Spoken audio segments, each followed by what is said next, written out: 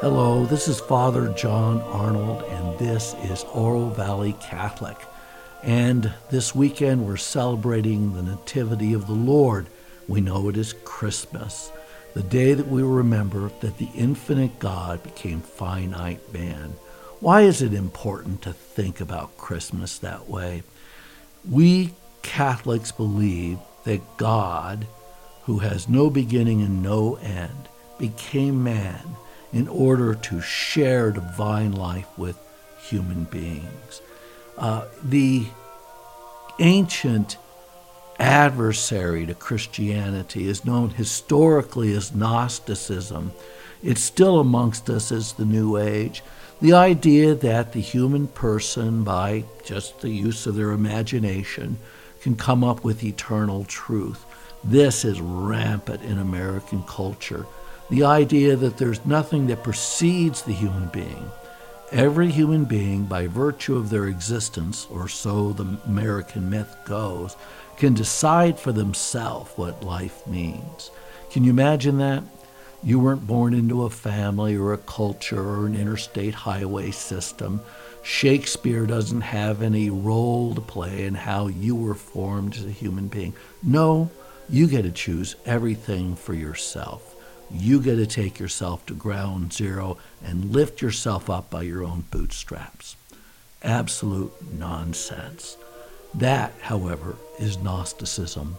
The idea that you can keep making it up, coming up with these esoteric, secret ways of understanding. It isn't a denizen of the 2nd century after our Lord's birth. This is a constancy of human imagination in the human predicament. But you know, in the American culture, it is just inscribed into our law, the idea that every human being gets to decide for themselves whatever that is they want their life to be. This supposedly is the touchstone of true freedom, but it is not. It is one endless shackle after another. You can't be whatever you want. You're just a finite creature. And accepting that is to accept the possibility that you need help, that you're broken and you can't fix yourself, and there's nobody that can fix you. If you've known anybody that struggled with mental illness, addiction, or just the temptation of sin, you know that you need some help, and what we need is God. Other human beings are also broken. How can one broken toaster fix another broken toaster? Well, today we're going to talk about Gnosticism, the New Age, and the great Saint Irenaeus before we turn to the various Gospels for Christmas and the mystery of the incarnation of Christ. And so, stay tuned.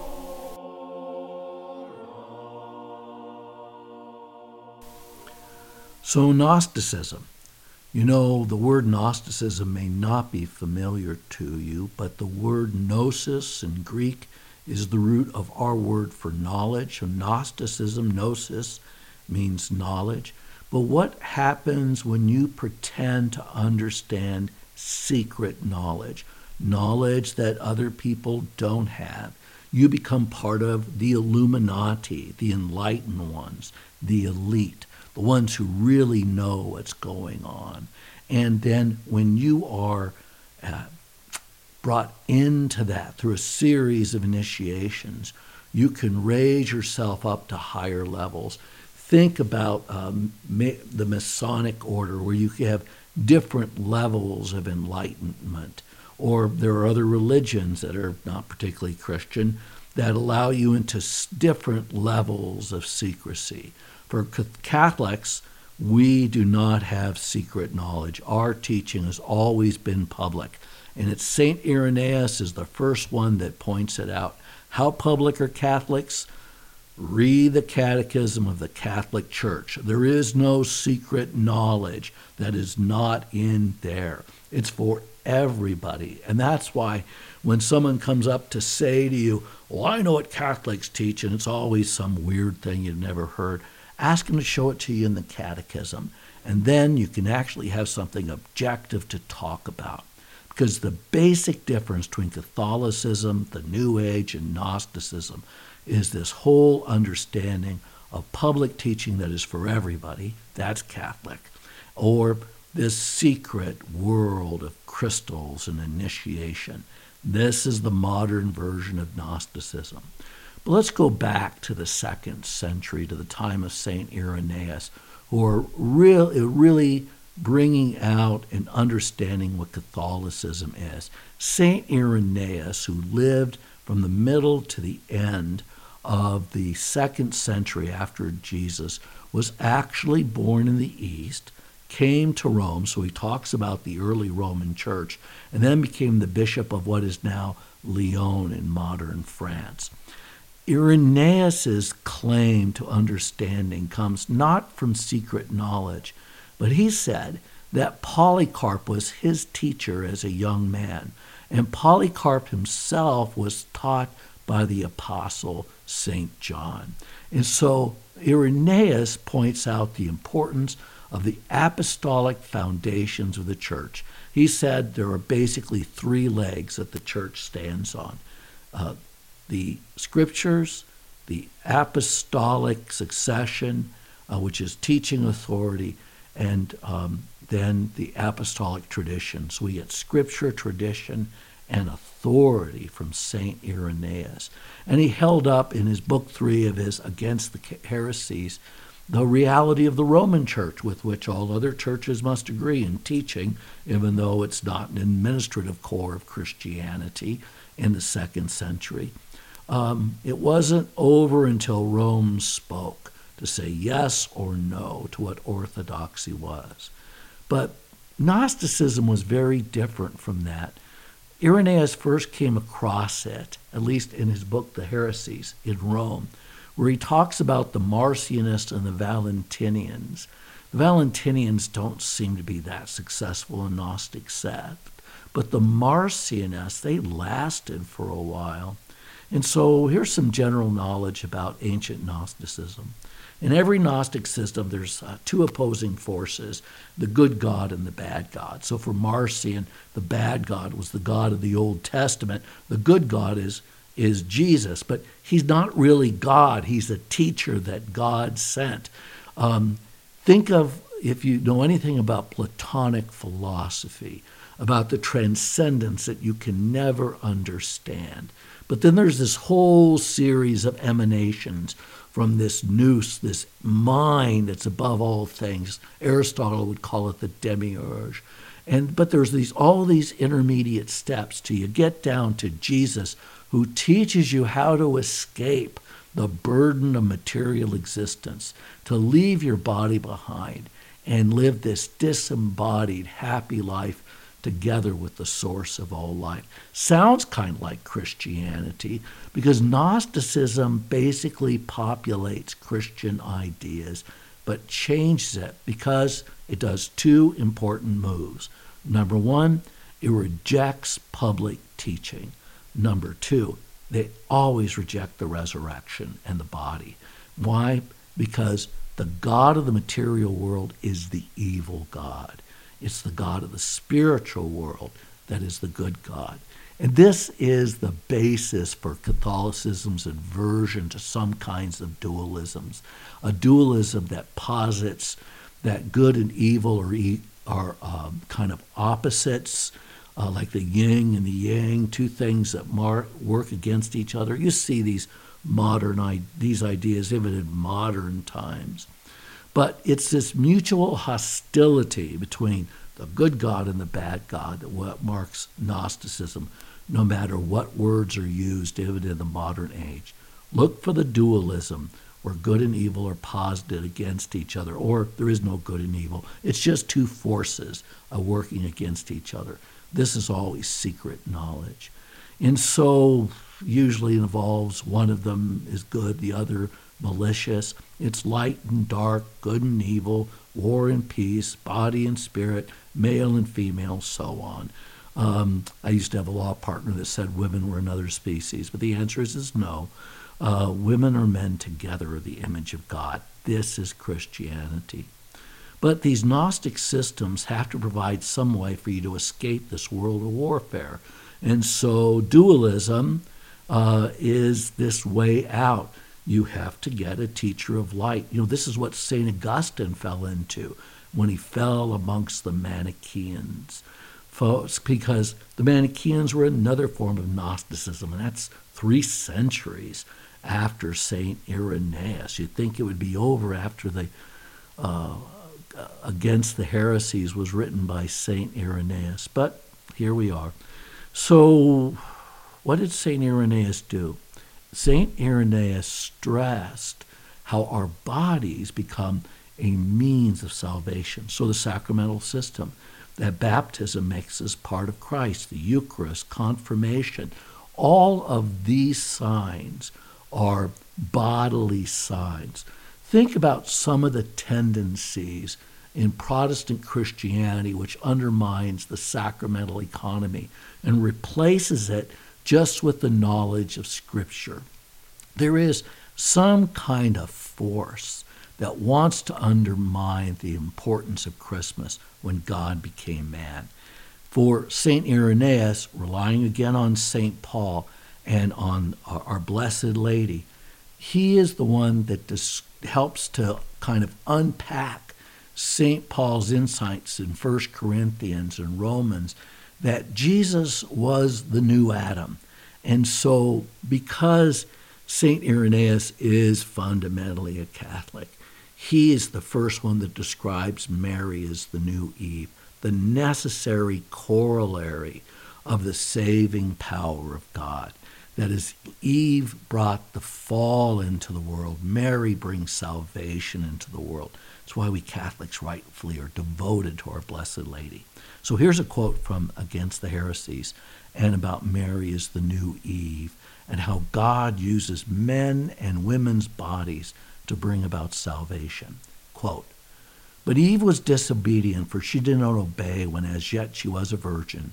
And even as she, having indeed a husband, Adam, but being nevertheless as yet a virgin, having become disobedient, was made the cause of death, both to herself, to the entire human race.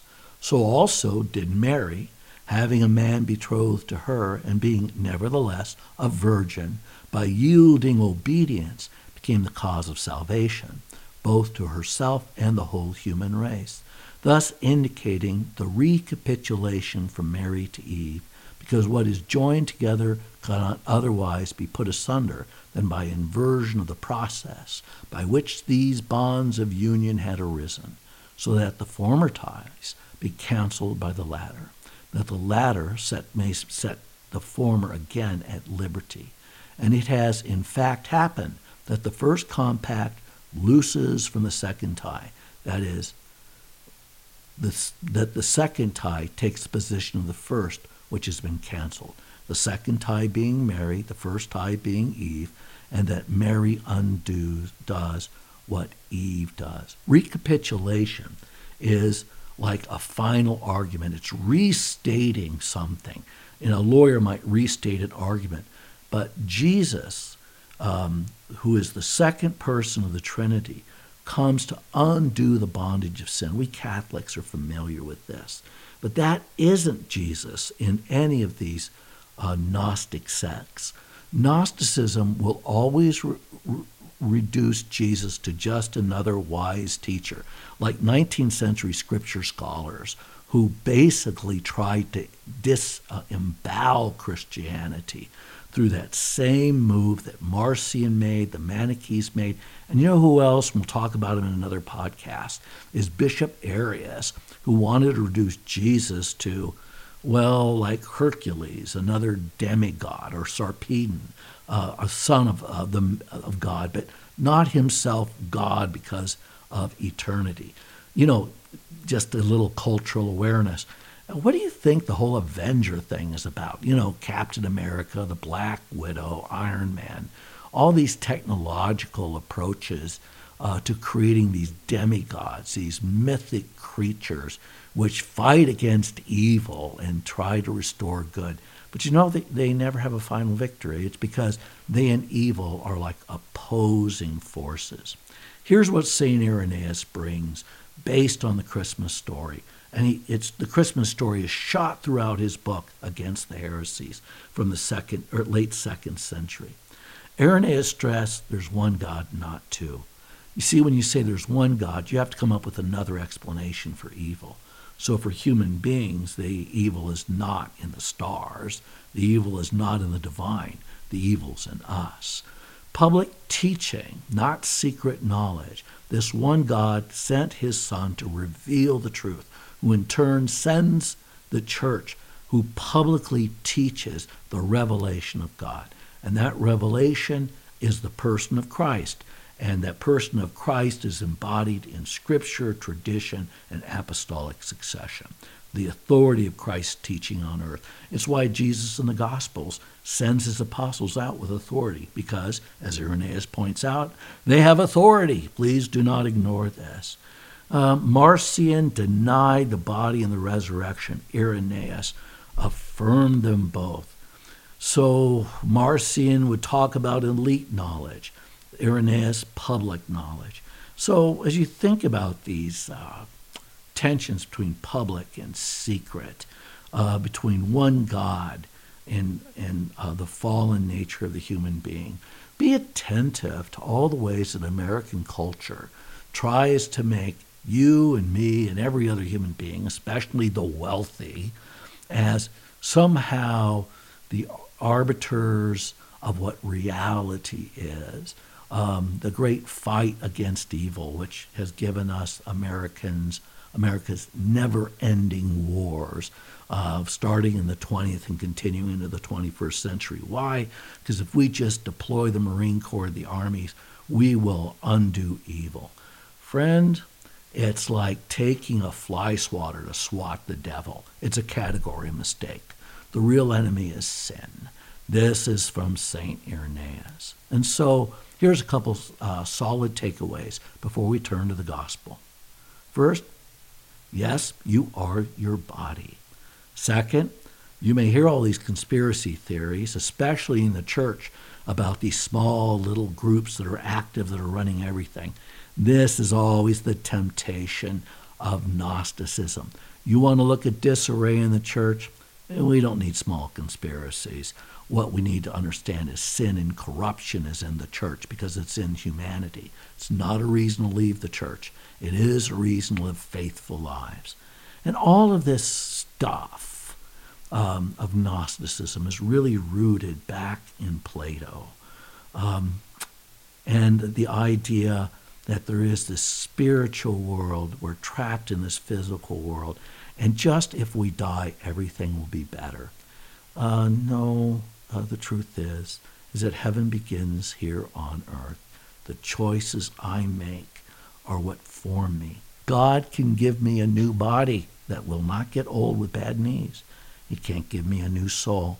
And that's why care of the soul is so important. And so Irenaeus is often quoted as saying, the glory of God is the human person fully alive. So this Christmas, as we think about the Gospels, let's give glory to God by the choices we make over Christmas. Now let's see how the Gospels support St. Irenaeus.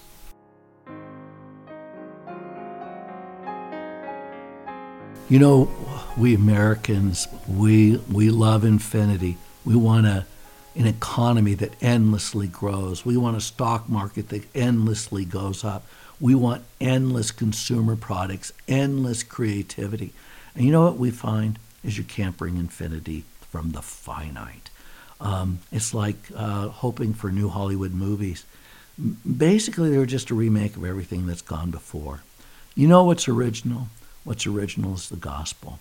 The story of the gospel is never told before. And so the gospels that we have over Christmas, these gospels are all originals. And so we're going to go through all four gospels because we have one for the vigil mass, one for mass at night, like the midnight mass, one for mass at dawn, and one for mass for Christmas Day. But since you'll probably only go to one, I'm going to give you the Cliff Notes version of all four, confident that you've already heard them before. So let's talk about them from the context of God became man in order that man might share in God. Not that some demiurge or spiritual being was sent to show us how to escape from materiality. Instead, the infinite pours itself into the finite so that we can understand in our finite existence, which has a beginning and end, the beauty of God in heaven. This is Christmas. It's not something that just happened 2,000 years ago. God is pouring his infinite grace into you now so that your finite nature might share and participate in the beauty of God, but never leave behind your body and all these gifts of materiality. So, St. Matthew, the Vigil Mass, the book of the genealogy of Jesus Christ, the son of David, the son of Abraham. Abraham became the father of Isaac, Isaac the father of Jacob, Jacob the father of Judah and his brothers, Judah became the father of Perez and Zerah. And as you know, both Luke and Matthew have a genealogy that shows that Jesus is part of the human race. The whole point of it is he's born into a family in a time. He doesn't create himself. He is the uncreated God that comes into the human family. And in that human family, you have people like, oh my gosh, you have Rahab, the prostitute from Jericho that became the mother of the important leaders in Israel. You have Ruth, who is the grandma of King David, and she was one of the enemy Moabites. In short, in Matthew's genealogy, Jesus comes into sinful, broken humanity. So the fact that there's corruption in humanity, corruption in the church, this is what Jesus comes for. He doesn't run away from it. We run away from it. A Christian runs into a burning building. The unbeliever, they always run thinking they can just find it for themselves because they are just better than all of this. To run away from the church is to run away from your own sinfulness and your need for God. So the night mass, especially midnight mass, for you courageous Christians that will attend. And it's a gospel from Luke. In those days, a decree went out from Caesar Augustus that the whole world should be enrolled. This was the first enrollment when Quirinius was governor of Syria. So all went to be enrolled, each to his town. And Joseph too went up from Galilee, from the town of Nazareth to Judea, to the city of David that is called Bethlehem, because he was of the house and family of David. And then we know it follows from there. There's no room for them in the inn. So Mary gives birth to Jesus in a manger, a place where animals eat, because he himself would become the bread of life. But how about that first part? That it happens in a particular time, a particular space. A particular guy named Quirinius was the governor. Joseph was from a particular town and went to another particular town. That it's not just the finiteness of the human person. It's the material finiteness of the created world. God takes his place in a particular place in time. And so what G.K. Chesterton used to call chronological snobbery. Is it better that we make something up on Thursday? It's more true than something that was taught on Monday? And the answer is no. If it's true on Monday, it's true on Thursday. And so what the story of Christmas is at night is that Jesus comes like a stealth fighter into the quiet of a particular world at a particular time. But then the sun comes up and we have Mass at dawn. And this is the part where the angels give us the glory. Remember, we'll sing it at Christmas. Glory to God in the highest and peace to his people on earth. It's particularly appropriate at Christmas because it's the song of the angels welcoming Jesus' birth. And so they go to these little shepherds. One of my favorite memories is spending a midnight on Christmas Eve on the Shepherd's Hill looking back towards the town of Bethlehem. And a priest from Notre Dame offered Mass for us. I was on a pilgrimage over there when I was in the seminary. And you could hear all the noise over there in Bethlehem of the celebrations.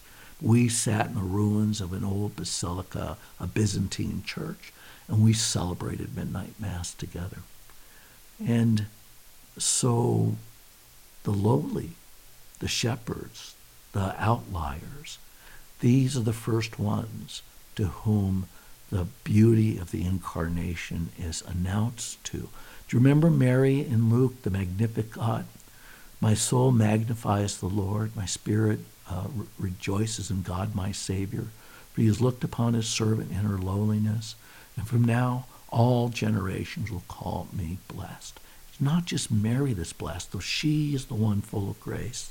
It's you and me and these shepherds, the lowly ones, the ones that are in so many ways don't count in the machinations of the powerful.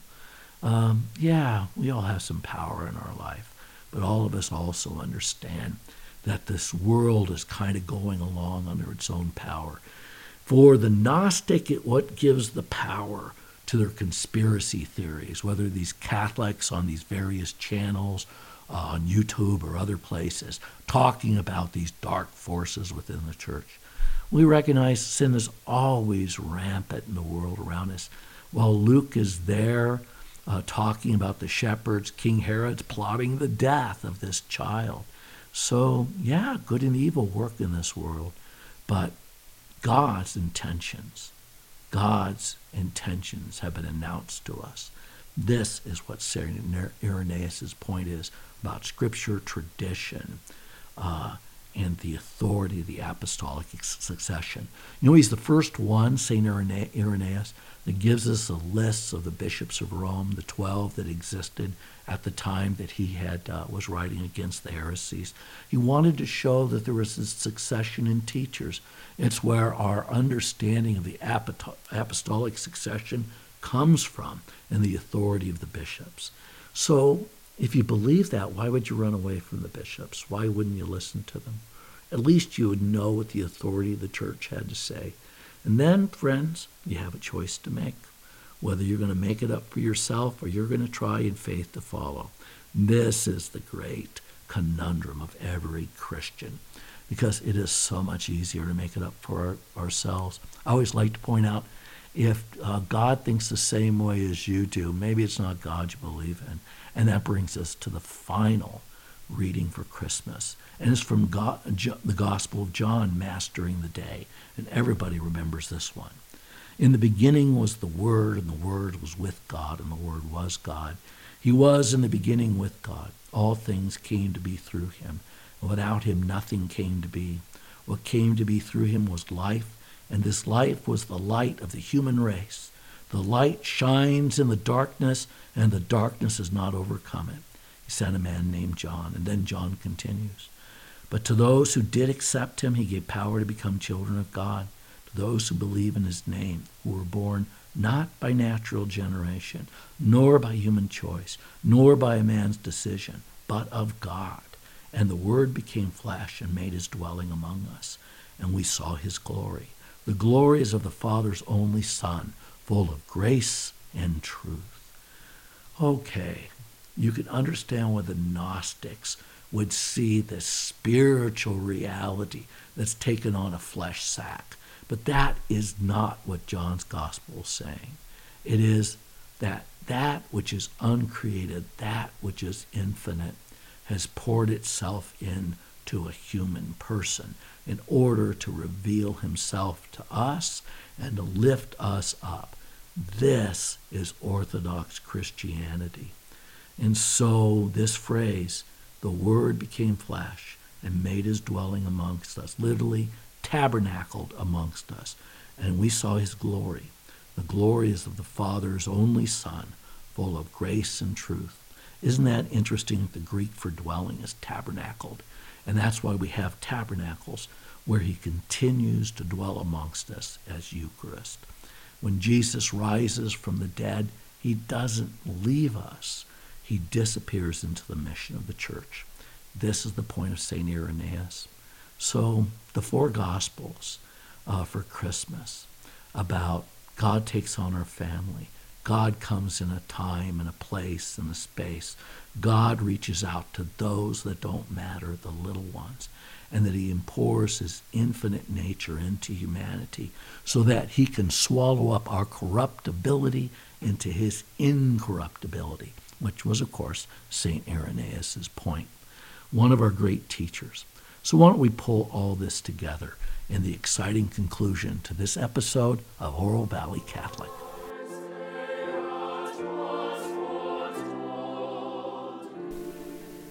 The real meaning of Christmas, the infinite lifts up the finite to share in divine nature. Ewan's perfectly captured in the opening prayer for the Mass we'll all celebrate this weekend at Christmas. Listen to the collect from the beginning of Mass.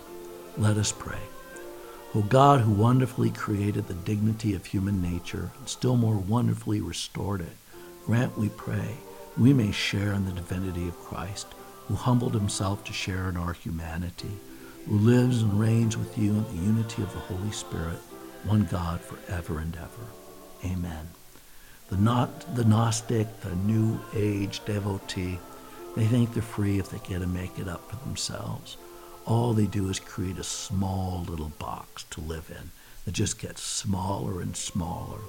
Real freedom is entering into the gospel of Jesus Christ and all the ways that it frees us from the finiteness of our understanding. We've been given a vision of reality, a reality infused with the Holy Spirit. So this Christmas, celebrate the Christ child. Celebrate him, especially when you receive the Eucharist, and that your sinful humanity is lifted up into the divine reality of the God who is love. To you and yours, Merry Christmas from Oro Valley Catholic.